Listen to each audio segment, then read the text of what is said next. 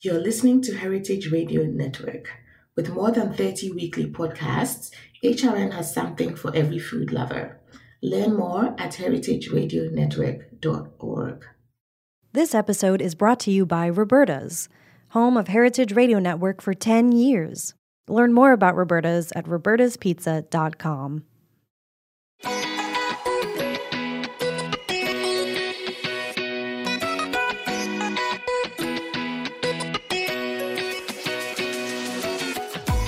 You're listening to Item 13, an African food podcast, and I'm your host, Yom Akuaku. Every week, we'll delve into the delicious world of African food, including chefs, curators, and bloggers. Here's the show. Welcome to another edition of Item 13, and this week, I'm thrilled to have Nkem, who is the founder of Ada, a community and online destination for global Black food culture. She's worked in management consulting, served as the chief of staff. Oh, I'm a chief of staff. We should talk about this.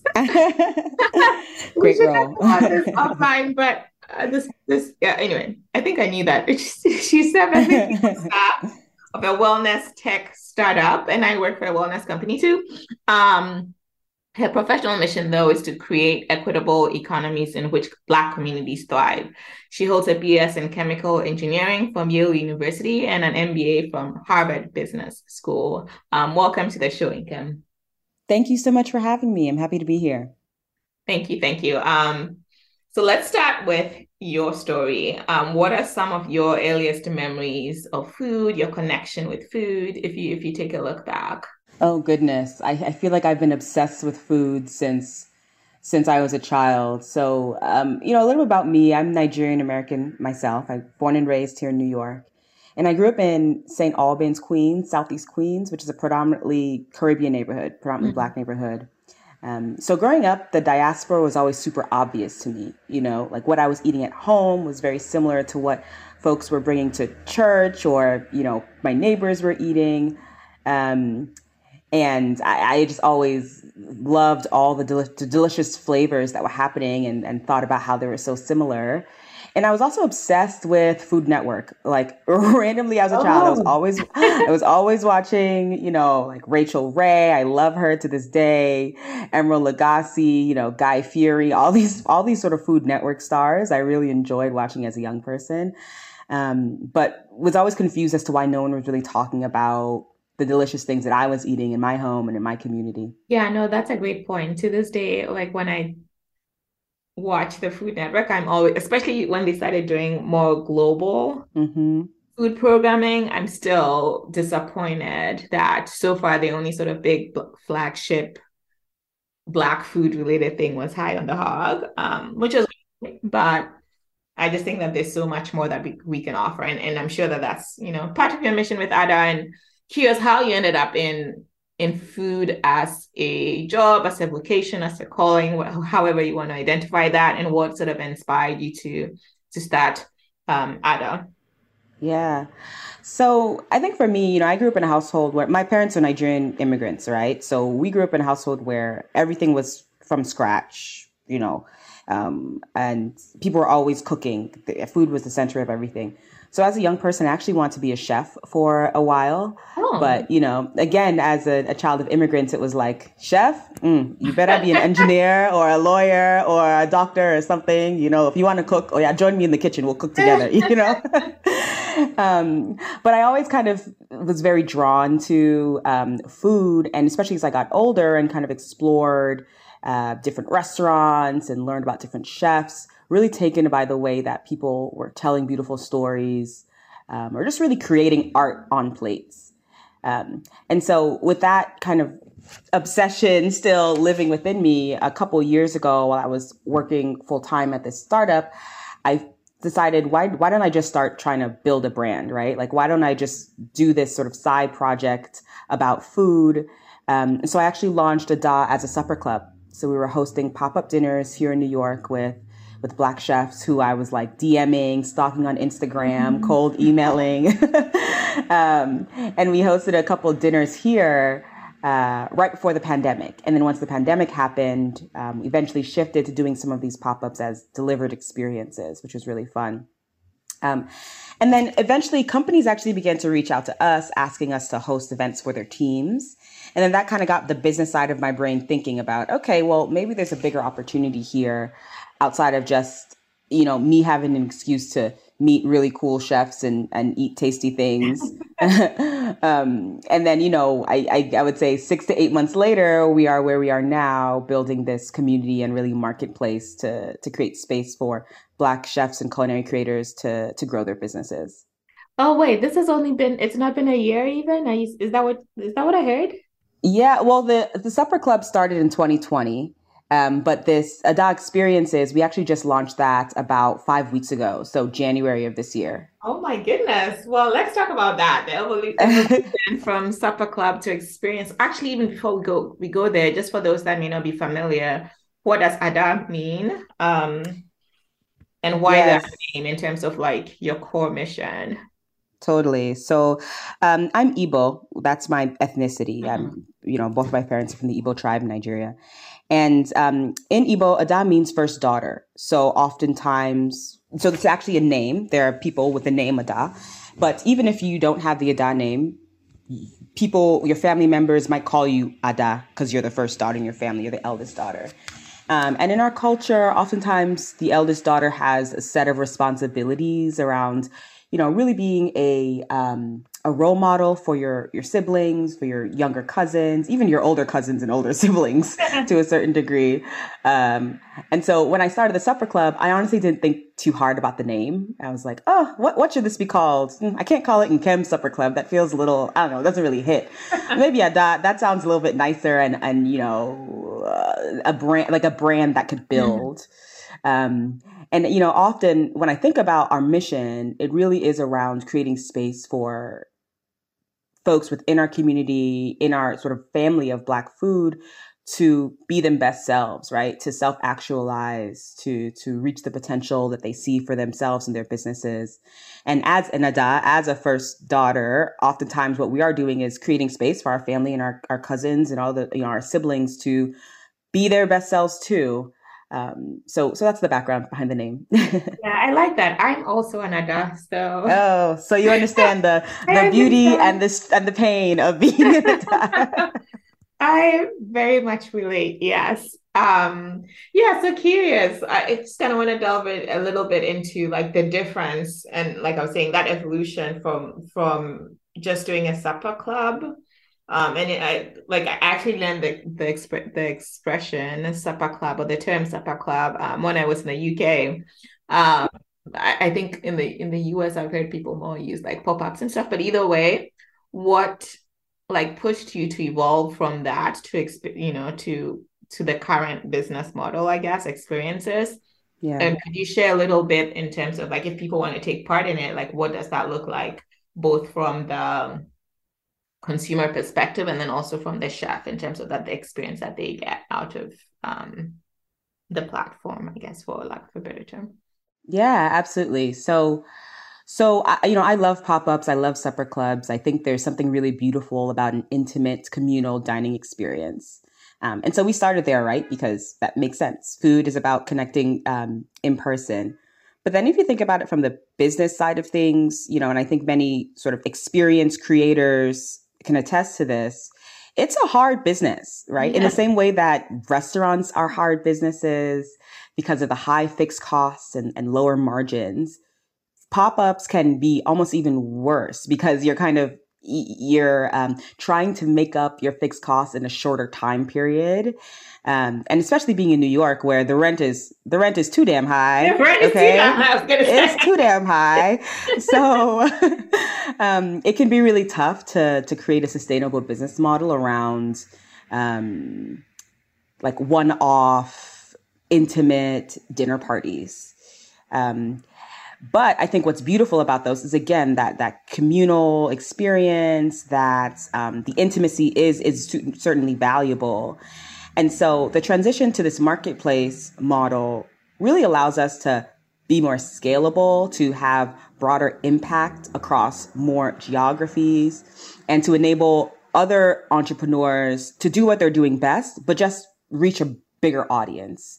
And so that's kind of pushed us to think about what we're doing as less of sort of an ad hoc event curation into more of a platform to enable other folks to curate these beautiful events and let them focus on what they do best, right? Making these events while we focus on driving demand, giving them clients, building exposure and building an audience around them. Okay, so if a chef was interested in being part of your platform, like what is the experience like for them? First of all, how do you source them, or if they approach you, like what's in it for them, I guess? Yeah, totally. So first of all, to join our platform is super easy. You can go to our website, withada.co, and sign up. So hit sign up in the top right corner, and you can straight up create a profile. So it's very similar to Airbnb or other marketplaces that it's super like user friendly, right? And so as a host, you can create a profile and start thinking about what your experience would be. Right now, we're offering virtual experiences. So think like a virtual cooking class or a cocktail making class you might host over Zoom. And we're also offering in-person experiences right now focused on New York, where we started, but certainly intend to expand outside of that very soon. And so as a host, really what you get from us is this platform to help manage all the admin, right? So going back and forth with clients, trying to figure out what your menu will be, facilitating payment, all that admin. You don't have to worry about that because our platform deals with it. But I think even more important than that, it's the demand, right? So we are actively marketing to companies. We're selling to companies. We are doing partnerships with other brands to get our platform in front of them and their HR teams as they're booking events. And we're also creating content around our community of chefs and creators to help you grow your audience. So for each person that joins our marketplace, we interview you to get to know your story, learn more about the experiences you're offering. We create an interview write-up about you, social media posts about you. And then you're like a part of our community. So we're continuously engaging with you with different conversations. So for example, we recently were asking all of our community members, like, what's the favorite song they love to cook to? Right? And so we got a bunch of responses and made a really fun social post about the best, a playlist and a social post about some of the best songs to cook with to get you in the mood, So being a part of our marketplace will not only give you exposure and demand, but also the back admin to help you manage these experiences and community with other like-minded entrepreneurs. Yeah. I'm also just curious, do you do any sort of, because we're using the Airbnb analogy here, do you do any sort of background like verification? Does the chef meet your criteria in terms of like the mission that you have, outside of being obviously Black, from either from the continent or in the diaspora? Are there things that you're looking for as you think about curating this group of chefs that represent your platform too in some ways? Yeah, totally. So the actual sign-up process is that you create your profile and your listing online, but we're always available for answer any questions during that process, by the way, particularly the listing creating process. Yeah. And once you have an experience up, we'll have a conversation with you to get to know you a bit more and understand what your experience is. And really what we're looking for are people who are experience centered, right? Curators of an experience. So folks who are charismatic, who have a creative way of thinking about and talking about the food or beverage that they're serving or helping people create, who can educate their clients about the history or the significance of whatever it is that their experience centers on. We're looking for folks who are authentic, right? So if you're talking about something that is based on your own background or a cuisine that you're just in love with, regardless of whether you're sort of culturally in that background or not.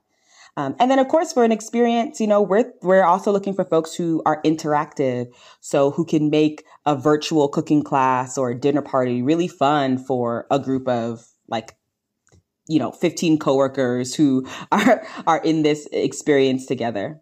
Awesome. And then from a consumer perspective, it's pretty simple too, to just go on the website and, pick an experience. Yeah, exactly. So you can go on our website, browse through the beautiful experiences that folks have. You can filter, based on your group size, your date, the type of experience you want, or even the type of host you want, right? So maybe it's Pride Month and you want to work with an entrepreneur who's a member of the LGBT plus community, right? You can find those folks on our marketplace. And really what we're doing is we're helping these people not only engage their teams and create inclusive workspaces where all employees feel seen, heard, and represented, but also helping companies really live by their values. We saw in 2020, so many organizations make DEI commitments. It's, 3 years later, I think some companies are still trying to figure out how to actually put their money where their mouth is, right? How to make sure these commitments aren't just performative, but they're actually legit. And nowadays, employees are really holding companies' feet to the fire, right? It's like 2 years ago, you said you're going to do this, but I don't know what's happened. So we're really making it easy for people, for organizations, for HR teams, for people managers, for office managers, chief of staffs, right? As we're often pushed into doing things like creating events. We're making it easy for these companies to really live by their values, be authentic, and celebrate Blackness in a way that centers Black joy and not Black trauma, which I think too many companies focus on. Yeah, that resonates with me, this idea of Black. And just because I was remembering a conversation I had with someone about, we're having a conversation about Black History Month, actually, and why in classrooms, especially, that what is being shared with kids is like, oh, slavery and trauma and all this stuff. Right.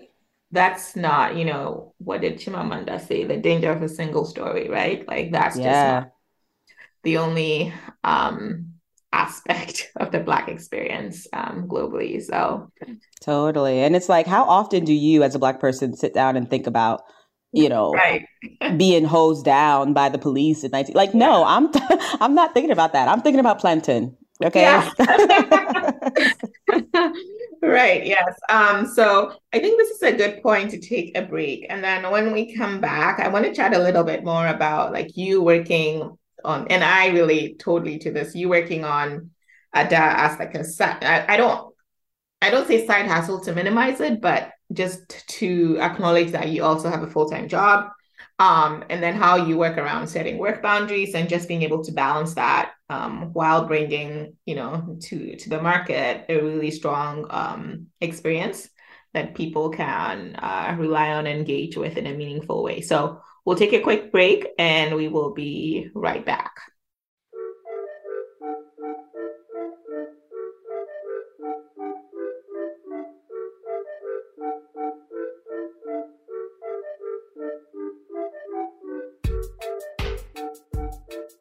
This episode is brought to you by Roberta's, home of Heritage Radio Network for 10 years.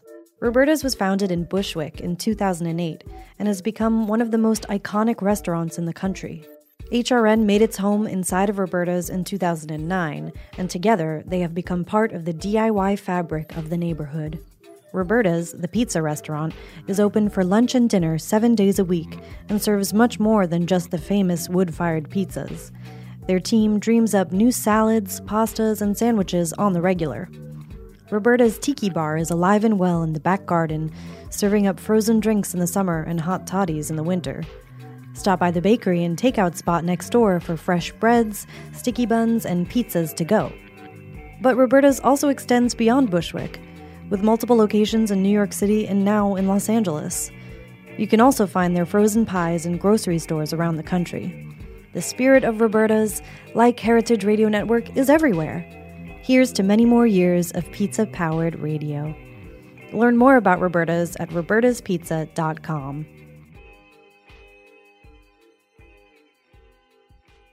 So we are back, and really wanted now to focus in on sort of how you, and during the break you mentioned you've transitioned working full-time into running Ada on a full-time basis, I guess you've transitioned from your day job, yes, right, kind of full-time. And so really wanting to talk about that transition, what it's been like working for yourself versus working for someone else, some of those lessons learned, especially now, I guess in the current context of like a lot of tech layoffs, people are looking to lean into their areas of interest, either full-time or, part-time on the side. So it would be interesting to get your perspective in terms of your thought process, how you transition, how it's working out for you. Yeah. Yeah, it's always I think a scary transition to jump from something that feels more stable into entrepreneurship. I think for me, I always had an inkling in the back of my mind that I wanted to be an entrepreneur. And I remember one of my professors from business school would always tell me, it's okay if you don't know the exact next step you want to take in your career, but if you have a general light, like a North Star, a guiding light of what you want your life to look like, not even the job that you want, right? But what you actually want your life to look like how are you spending your time? What impact are you making in your community, in your family, et cetera? If you have some clarity around that vision, then every step you take should either get you closer to that or might pull you further away from that. And so for me, especially I was getting out of business school, I was like, okay, I have no idea exactly what I want to do, but I know that I want to do something that helps Black people and Black communities self-actualize, right? Like live the lives that we want to live.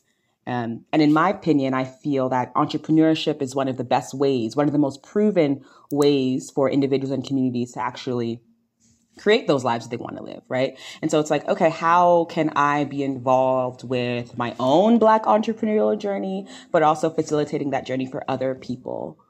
And so I went into consulting right after a business school because I was like, I have no idea what I'm doing, what I want to do, and I have some loans to pay off. So let me do that, right? Let me build up, because I think that's crucially important for entrepreneurship. Like, let's build up a financial sort of safe ground so that when the anxieties that are bound to come up when you're building a business come up, at least one of those isn't going to be, can I pay my rent, right? Let me actually just build this financial sort of base for myself.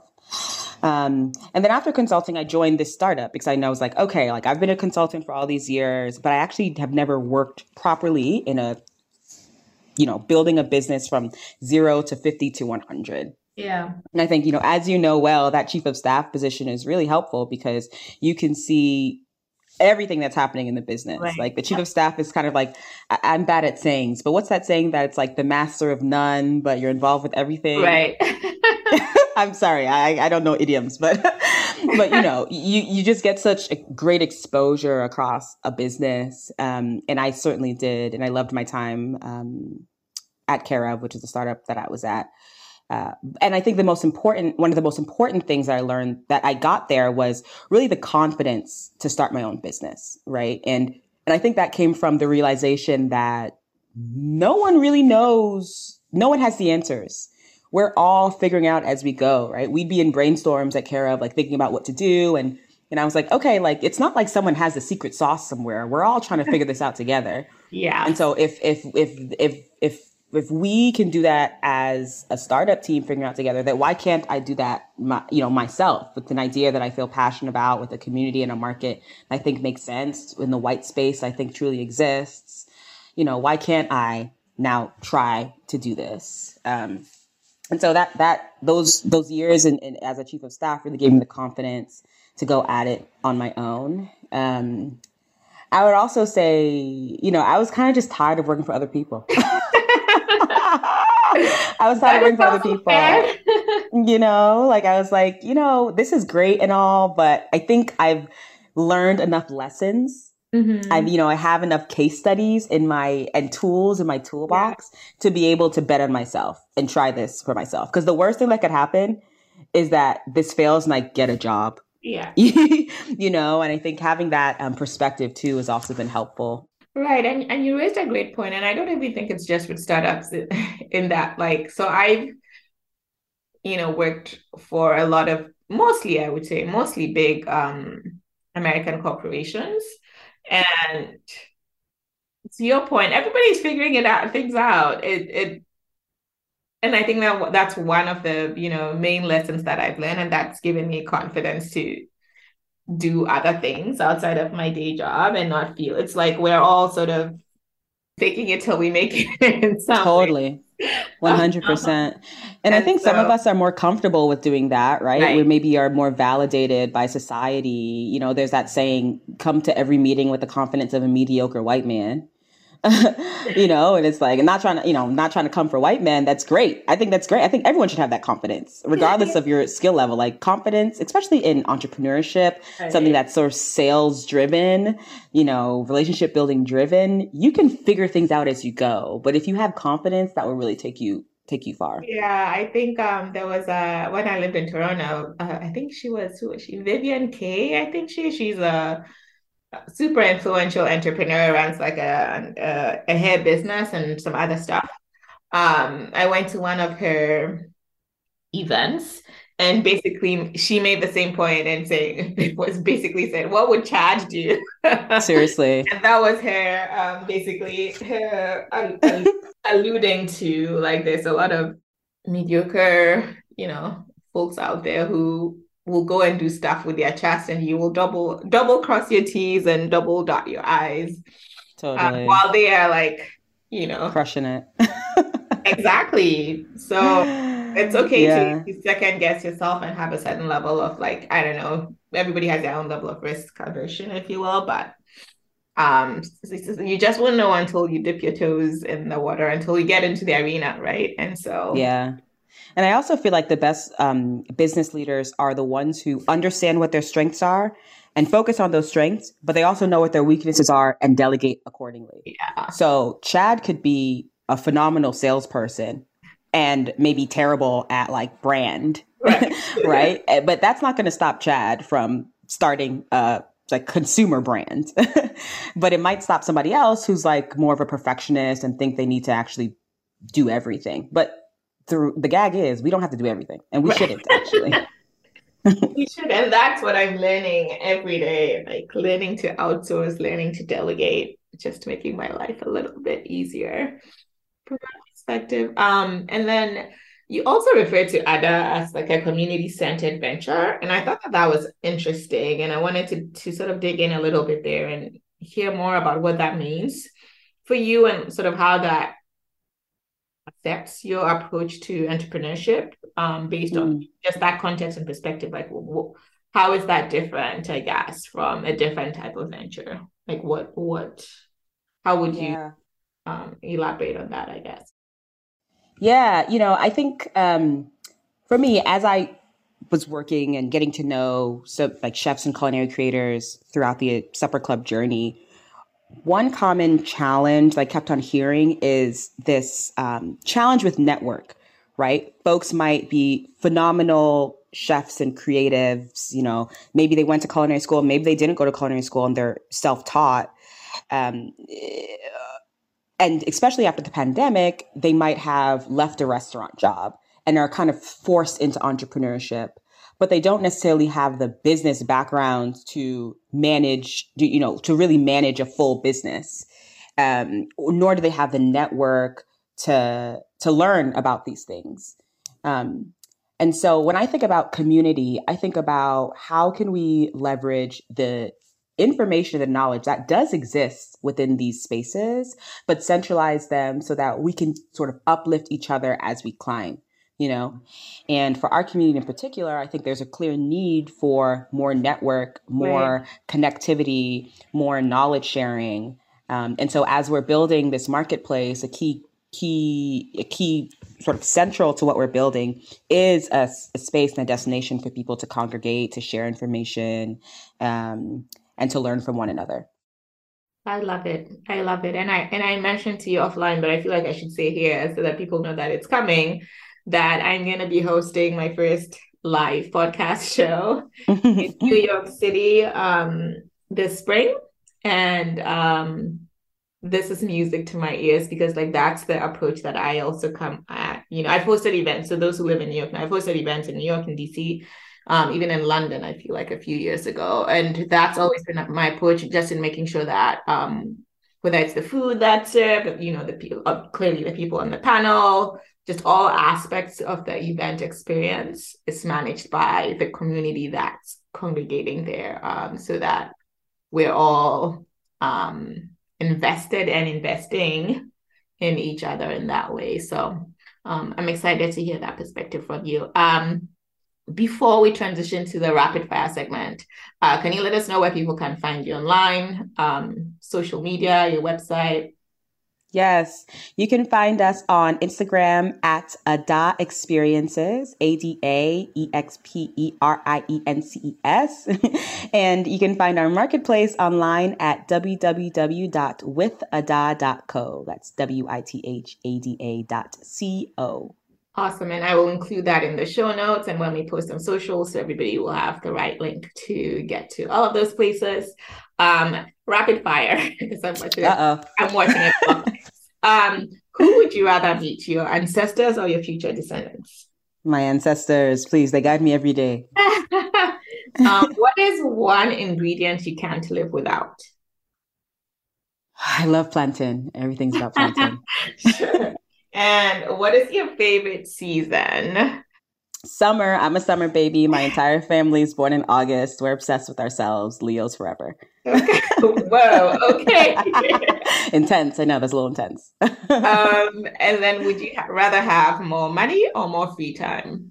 Oh, wow. That's a good one. More free time. Yeah, I think free time. And then the last one is, would you rather lose your sense of smell or taste? Oh my God.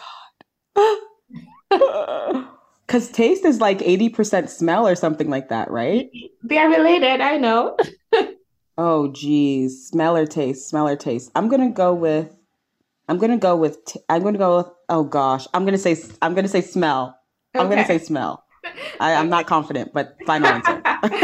All right. Well, such a great conversation. I feel like we made a connection that others will benefit from in real life after this. Yes. I'm glad I was able to connect with you and share. And I hope people jump on it, share with your friends, with your coworkers, because I think the more that people see us experiencing joy, the more that narrative changes, and that there's just a knock-on effect on the impact in our community. So thank you for the work that you do.